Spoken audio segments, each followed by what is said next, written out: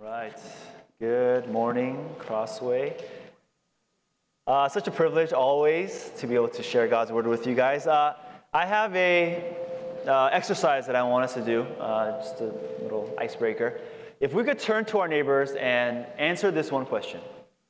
If you came upon a large sum of money, or maybe you won the lotto or inheritance or whatever it is, you came upon the ridiculous amount of money that you can't even count, what would be your one splurge purchase, right? Now, I know everyone here is, they're godly, they're responsible, they're going to give, 50% to their church, some to their family, and all this stuff, right? Take care of bills and all that. No, but the splurge purchase, what would be that one splurge purchase? So share it with the neighbor or the people around you. All right, what are some of the things that you guys said? What are some splurge purchases that you guys would make? You just blurt it out. You don't have to raise your hand. Clippers season tickets. Okay. Good. House, car. Well, Clippers, I feel like you could just buy right now. It's probably like $50. Okay, awesome. All right. What we need to do is set our sights a little bit higher, okay? I thought about this. When I was in college, I determined that if I came across a large sum of money, too ridiculous to count, I would buy myself an island, right? An island. Did you know that you can buy islands online? There's a website. I was looking at it. It's called privateislandsonline.com. And you just scroll through all the different islands that are for sale. And based on, where it's located, if it's a beach shore, if it's rocky, based on how large it is, whatever it is, what location, you can buy an island. And I found one that you can actually buy for $1 million. I thought that was pretty cheap. Well, that was like 15 years ago, so I don't know if it's still $1 million now, but the point is, you can buy an island. And you can buy one in like Canada, although it'd be really cold and it'd be really rocky. You can buy one near Fiji. There's all these islands, but I would buy an island. Because if you think about it, if you own an island, you are now the supreme sovereign leader of that island, right?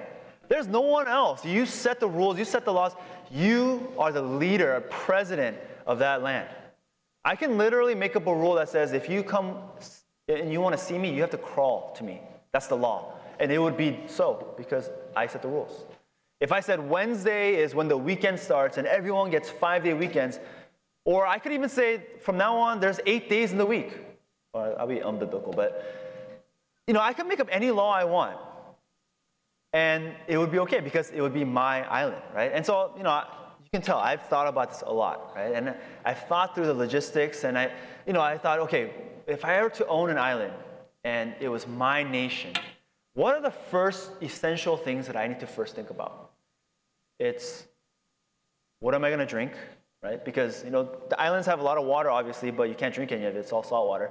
What am I going to eat? Are there boars running around that I can kill and hunt and cook, or do I have to import it or whatever? The last one is, am I safe? Am I safe? Am I protected? Because, for me, I am the sovereign ruler, but I don't have an army. Now anyone can invade, anyone can take over and try to take over my land, right? And so, am I safe? Who are my allies? Those are the things that I need to be very aware of, okay? Now, I bring up the silly illustration because Egypt, or the Israelites, as they're coming out of Egypt, these are the questions that they have. Because this is the first time they are becoming a nation, right? Remember, when the Israelites were first in Egypt, there wasn't the Israelites. It was just Joseph. Do you guys remember? Joseph was sold into slavery by his brothers. Remember, he had that Technicolor dream coat, and they ripped it all up. They put him in a pit. They sold him to Egypt, and he was there. He was by himself.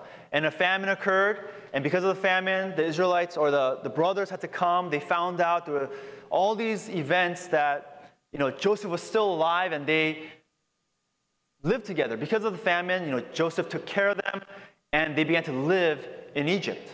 It was Jacob, his family, and that was it. It wasn't a nation, right?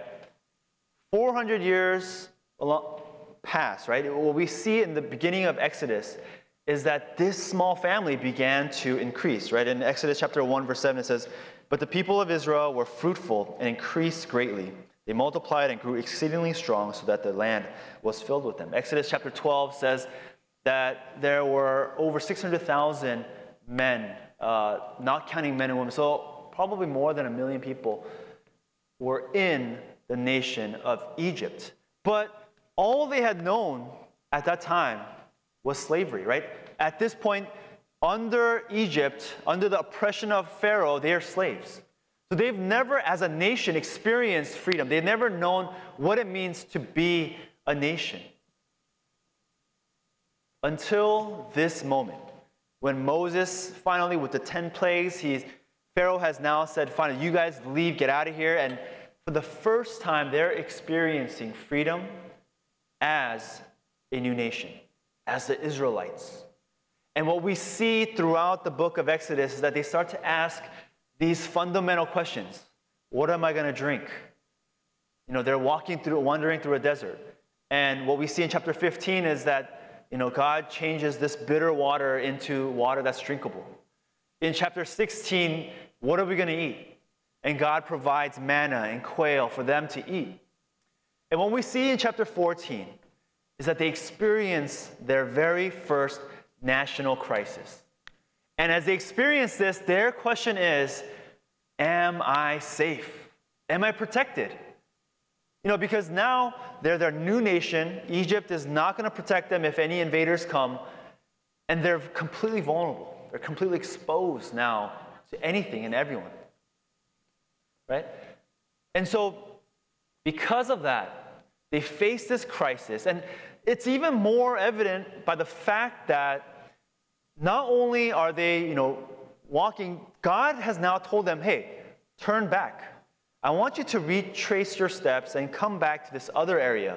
What we see in verse 2 in chapter 14 says, "Tell the people of Israel to turn back and encamp in front of Pi-Hiroth, between Migdol and the sea, in front of Baal-Zephon. You shall encamp facing it by the sea." So God tells them, retrace your steps, come back, and I want you to camp right next to the Red Sea, or some people might say it's the Sea of Reeds.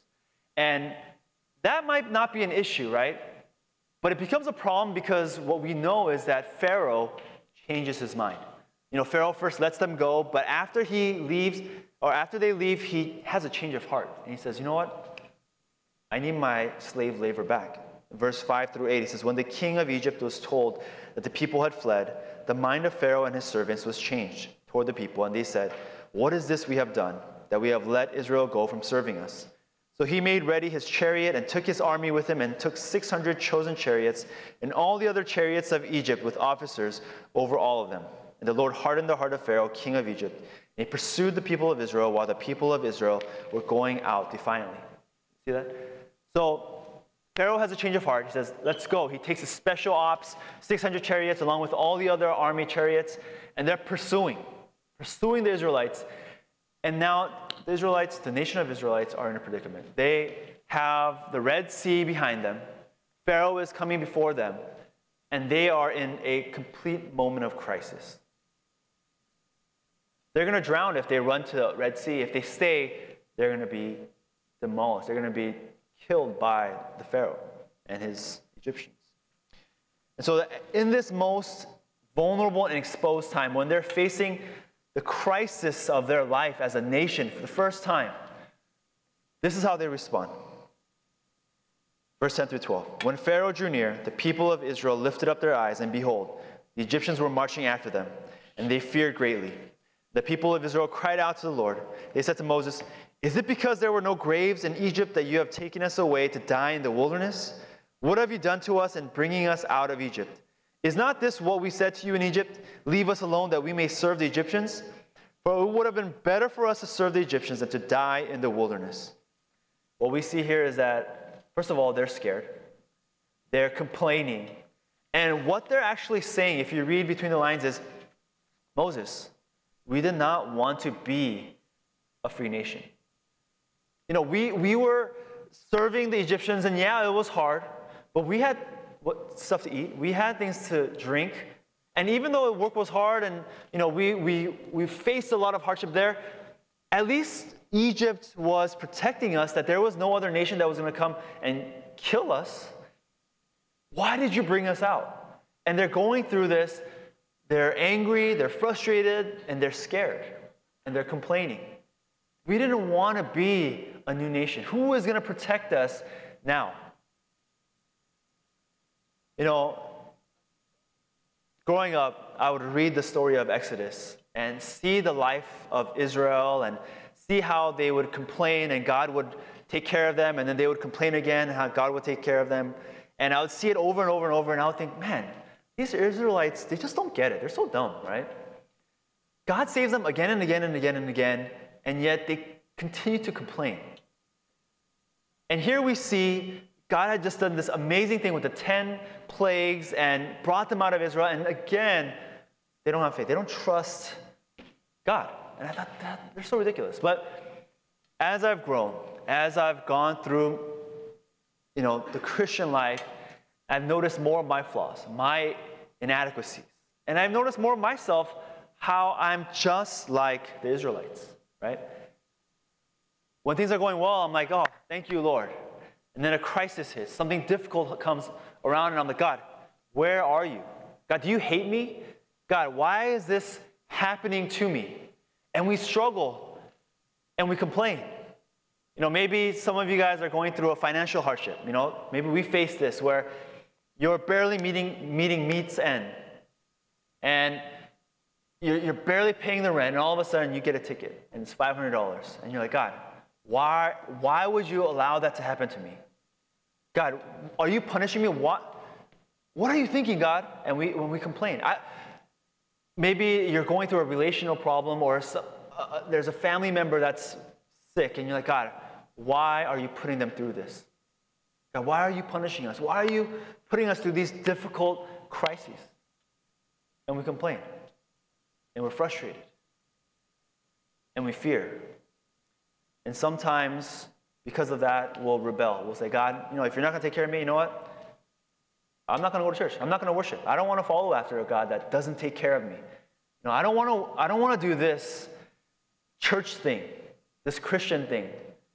And we rebel, or we complain, and we turn away from God during times of crisis. My hope and prayer is that as we look at Moses' words to Israel, that they would be God's words to us. That for us who have gone through crisis, who are experiencing crisis at the moment, or who will experience crisis, all of us will guarantee experience crisis or hardship in our lives. My hope and my prayer is that Moses' words would be God's words to you. This is what God says. Do not fear. Stand by and see the salvation of the Lord, which he will accomplish for you today. For the Egyptians whom you have seen today, you will never see them again forever. The Lord will fight for you while you keep silent. Tell them 3 things that I think we could take to heart. First one is, do not fear. Do not be afraid. Do not be scared when you face hardship, when you are in a crisis. Moses is telling them to not be afraid while there seems like there's no hope in sight, right? The Red Sea is behind them. The Egyptians are coming, and it's total chaos. They don't know what to do. And God's telling through Moses, do not be afraid. See the salvation of the Lord. He will fight for you, right? In verse 14, the Lord will fight for you. He is on your side. He will protect you. And this is God's promise. He says, this is now my nation. You guys have been freed. You guys are now a nation, but now you're my nation. You're a people for God. I am your protector. I am your provider. I am your joy. I am your satisfaction. I am the God of this nation. I will protect you. He says, do not fear. When you were under Egypt's rule, you didn't fear that the Philistines or somewhere else would come and attack you because you felt the protection of Egypt. Well, now, as a nation under God, I will protect you. I will be with you. I will keep you. He says, do not fear. The second thing he says is to stand by. He says, fear not. Stand by. Move to the side. I'm going to take care of this. Not you, me. Not Moses, me. God says, I'm going to protect you. I'm going to be on your side, and I will do it. I'm going to fight for you. That's what he says. And he wants to make it clear that this is the nation of God. It's not Moses' nation. It's not the Israelites' nation. This is God's nation. And God says, I will protect you. The Lord is the protector. He is the defender. There is a certain comfort that comes from knowing that he is our protector, right? That he'll take care of it. When you're at work, right? And you have all this work to do, and then it's about time to end, and your boss comes and says, can you take care of this, this, and this before you leave? You're a little frustrated, and then a coworker comes and says, hey, don't worry about it. I'll take care of it. There's a certain sense of comfort with that, right? If you're financially struggling and you have all these bills to pay, and someone comes up to you and says, hey, I heard you're having a hard time, and don't worry about it. I want to take care of it. I'll be here for you. There's a certain sense of comfort in that. Wives, if you're struggling at home, there's a billion things to do, and your husband comes up to you and says, hey, I'm going to take care of it. You go have a spa day, go to Nordstrom or whatever it is. I'll take care of it. There's a certain sense of comfort with that, right? I'm going to take care of it, God says. Now, for some of you guys who worry incessantly, those examples that I gave do not comfort you. Because you hear it and you're like, my husband's going to take care of it? Right. I'm going to come home and there's going to be more work to do, right? You think, hey, that guy's going to help me with my finances. He better know that I have a deadline, there's bills to pay, because does he even have enough money to take care of what I need to do? Because, they better have enough money. And we begin to incessantly worry, right? We're called to stand by. God's going to fight for us, but we worry and worry and worry. And that's why I think this third part is very important for us. And this is what I want to really key in on and be the key for our message. It says to trust, to have faith. In moments of trial, in moments of crisis and hardship, God calls us to trust in him. In Hebrews 11, verse 29, there's a description of the Hebrews during this whole time. And this is what it says about them. It says, by faith, the people crossed the Red Sea as on dry land, but the Egyptians, when they attempted to do the same, were drowned. This is what it's all about. That they trusted in the Lord, and the Lord was the one that provided a way out for them. We all know the story. The Red Sea is behind them. Egyptians are coming. They cry out to God. Moses says, do not be afraid. And what ends up happening is that God parts the Red Sea. They're able to walk through it. And as the Egyptians are coming, God closes the waters on them. And the Egyptians, it's interesting what they say, as that's happening, it says, the Lord fights for them. And they recognized it. They recognized that it was the Lord that fought for them. And afterwards, they trust. They begin to trust in the Lord. Now, the Lord is our protector. And this is what I want to really share with us, that the Lord will protect you. He's on your side. He will keep you. But I have to clarify this, because there are some times in our lives where we felt in moments of crisis that no one responded, right? Just being honest. There's times in our lives where we faced a difficult situation and you felt like, God, I cried out to you, but there was no answer. There was no response. I don't know what I got from it. I don't know what I learned from this. It just happened. In those moments, I want to share with us a little bit more about what it means to walk in faith, right? There's a story that Ravi Zacharias shared, and I saw this on Facebook. A lot of you guys were posting it, and I thought it was a really good story that highlights what we're trying to say here. But he's a theologian, a scholar, apologist, and what he says, he shares a story about this man. This man, he had a farm, and he had a horse. And the horse one day ran away, And so his neighbor comes up to him and says, hey, man, you are cursed. God must not love you. How did he let your horse run away? He's like, I don't know. A few days later, the horse comes back, but he comes with another group, a herd of more wild horses, or with wild horses, like 5 or 6 of them. And the neighbor comes up to him and goes, you are blessed. I can't believe that God provided you all these horses for you to take care of. You're rich. The guy goes, I don't know. That's just the way it is. A couple days later, as the man's son is trying to tame one of the horses, the horse bucks and kicks the kid's leg and breaks his leg. The neighbor comes up to him and goes, you are cursed. I can't believe that God would send these wild horses to hurt your son like that. Dad's like, I don't know. That's just the way it is. A few days later, a gang comes, a mafia comes, and they're looking to recruit able-bodied men, sons, to recruit into their gang. They see that this son has a broken leg. They can't do anything with him, so they leave him. The neighbor comes and says, you are so blessed. I can't believe that your son's leg was broken at the exact right time. You are one who is blessed. And the story, it kind of goes on, and it's kind of silly, but the point is saying, all of us, we look at the way God responds to us in these small little moments, right? And we think we're blessed, we're cursed, God's here, God's not there, by each of these crises, each of these blessings. But what Rabbi Zacharias was sharing was, our wisdom is so finite, it's so small. Why don't we entrust our entire life to the Lord?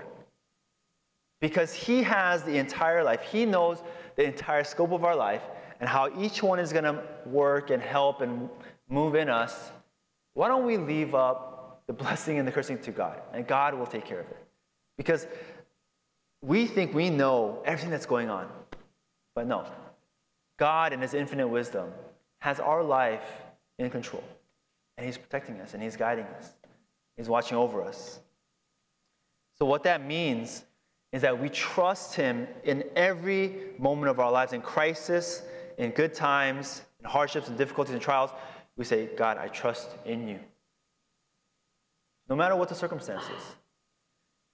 What that means is that we have to be okay with loose ends. We have to be okay with the fact that there are sometimes we don't realize or recognize why things are happening in our lives. We're so instant culture, right?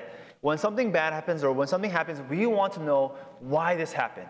God, please reveal this to me. Let me know why this happened so I can tie this up in a neat bow, package it in my life, remember it, and then go on. And do the next thing. But God sees our entire life. And what that means is we have to be okay with loose ends. We have to be okay with having a situation here where we have no idea why this was going on.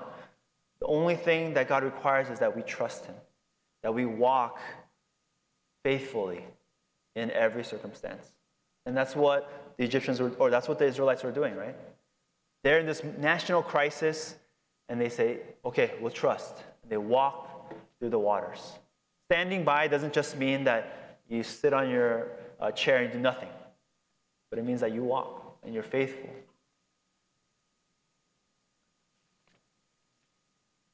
Hebrews 11, 39 through 40, it says, and all these, though commended through their faith, did not receive what was promised, since God had provided something better for us, that apart from us they should not be made perfect. They did not receive what was promised.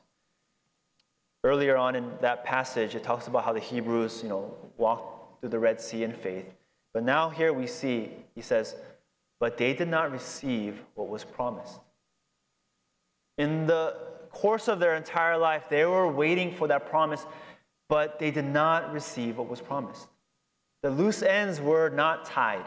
It was not a neat bow at the end of their life, and they're like, oh, now I get it.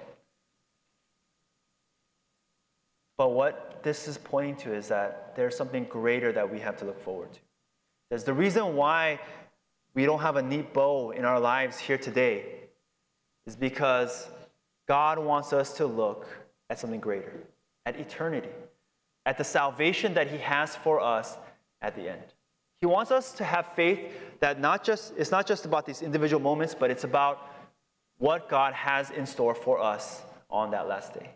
That he's protecting us and keeping us until that last day. That's the greater treasure. That's the greater salvation that God wants us to look forward to.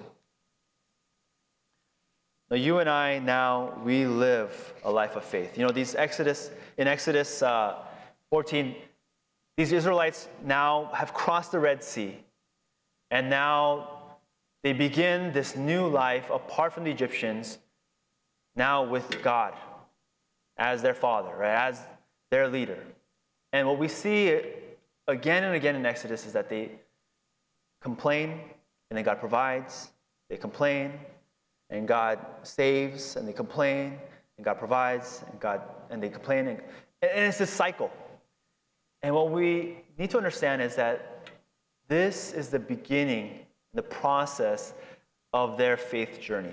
They're going through this process, and they're learning what it means to have a life that trusts the Lord for everything in their life, for their provisions, for their protection, for their joy, their satisfaction, everything.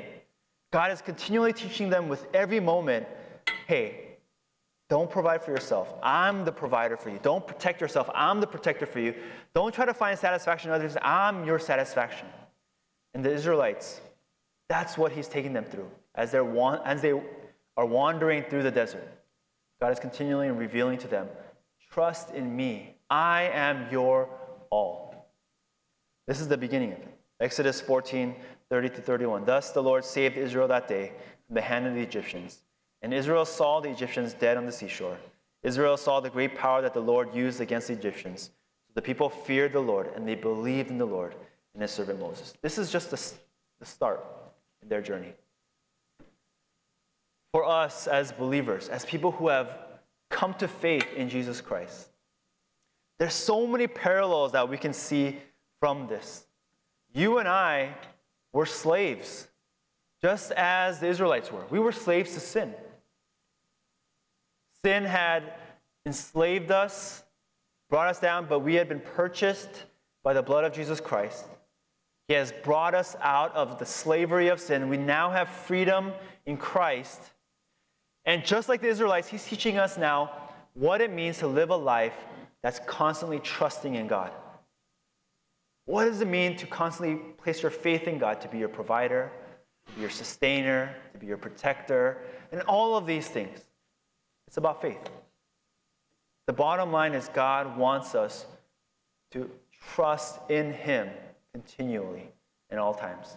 And the crisis that we face, the hardships that we face, the trials, all of these things are drawing us closer to him, to a greater trust in him. And so that's my prayer for us, that we as a church would understand more and more every single day, the Lord is our provider. The Lord is our protector, that he will fight for us. Lord is our joy giver, and that we would increase in our faith and our trust in him.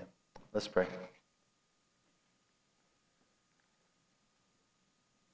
Dear Heavenly Father, God, as you brought the Israelites out of slavery, God, we praise you for bringing us out of slavery of sin, bringing us into a relationship with you. And God, as you teach us, God, increase our faith. Show us how to trust in you. Give us the strength and the courage to trust in you in crisis and hardships, when we're lacking. God, I pray that you would take your rightful place as the Lord, as the God, as the King of our church, of each and every one of our lives, that we would trust in you for all things, Lord. Lord, we thank you for your sacrifice. We thank you for leading us out of slavery and in this new life. And we want to live in faith. Thank you. We love you. In Jesus' name we pray. Amen.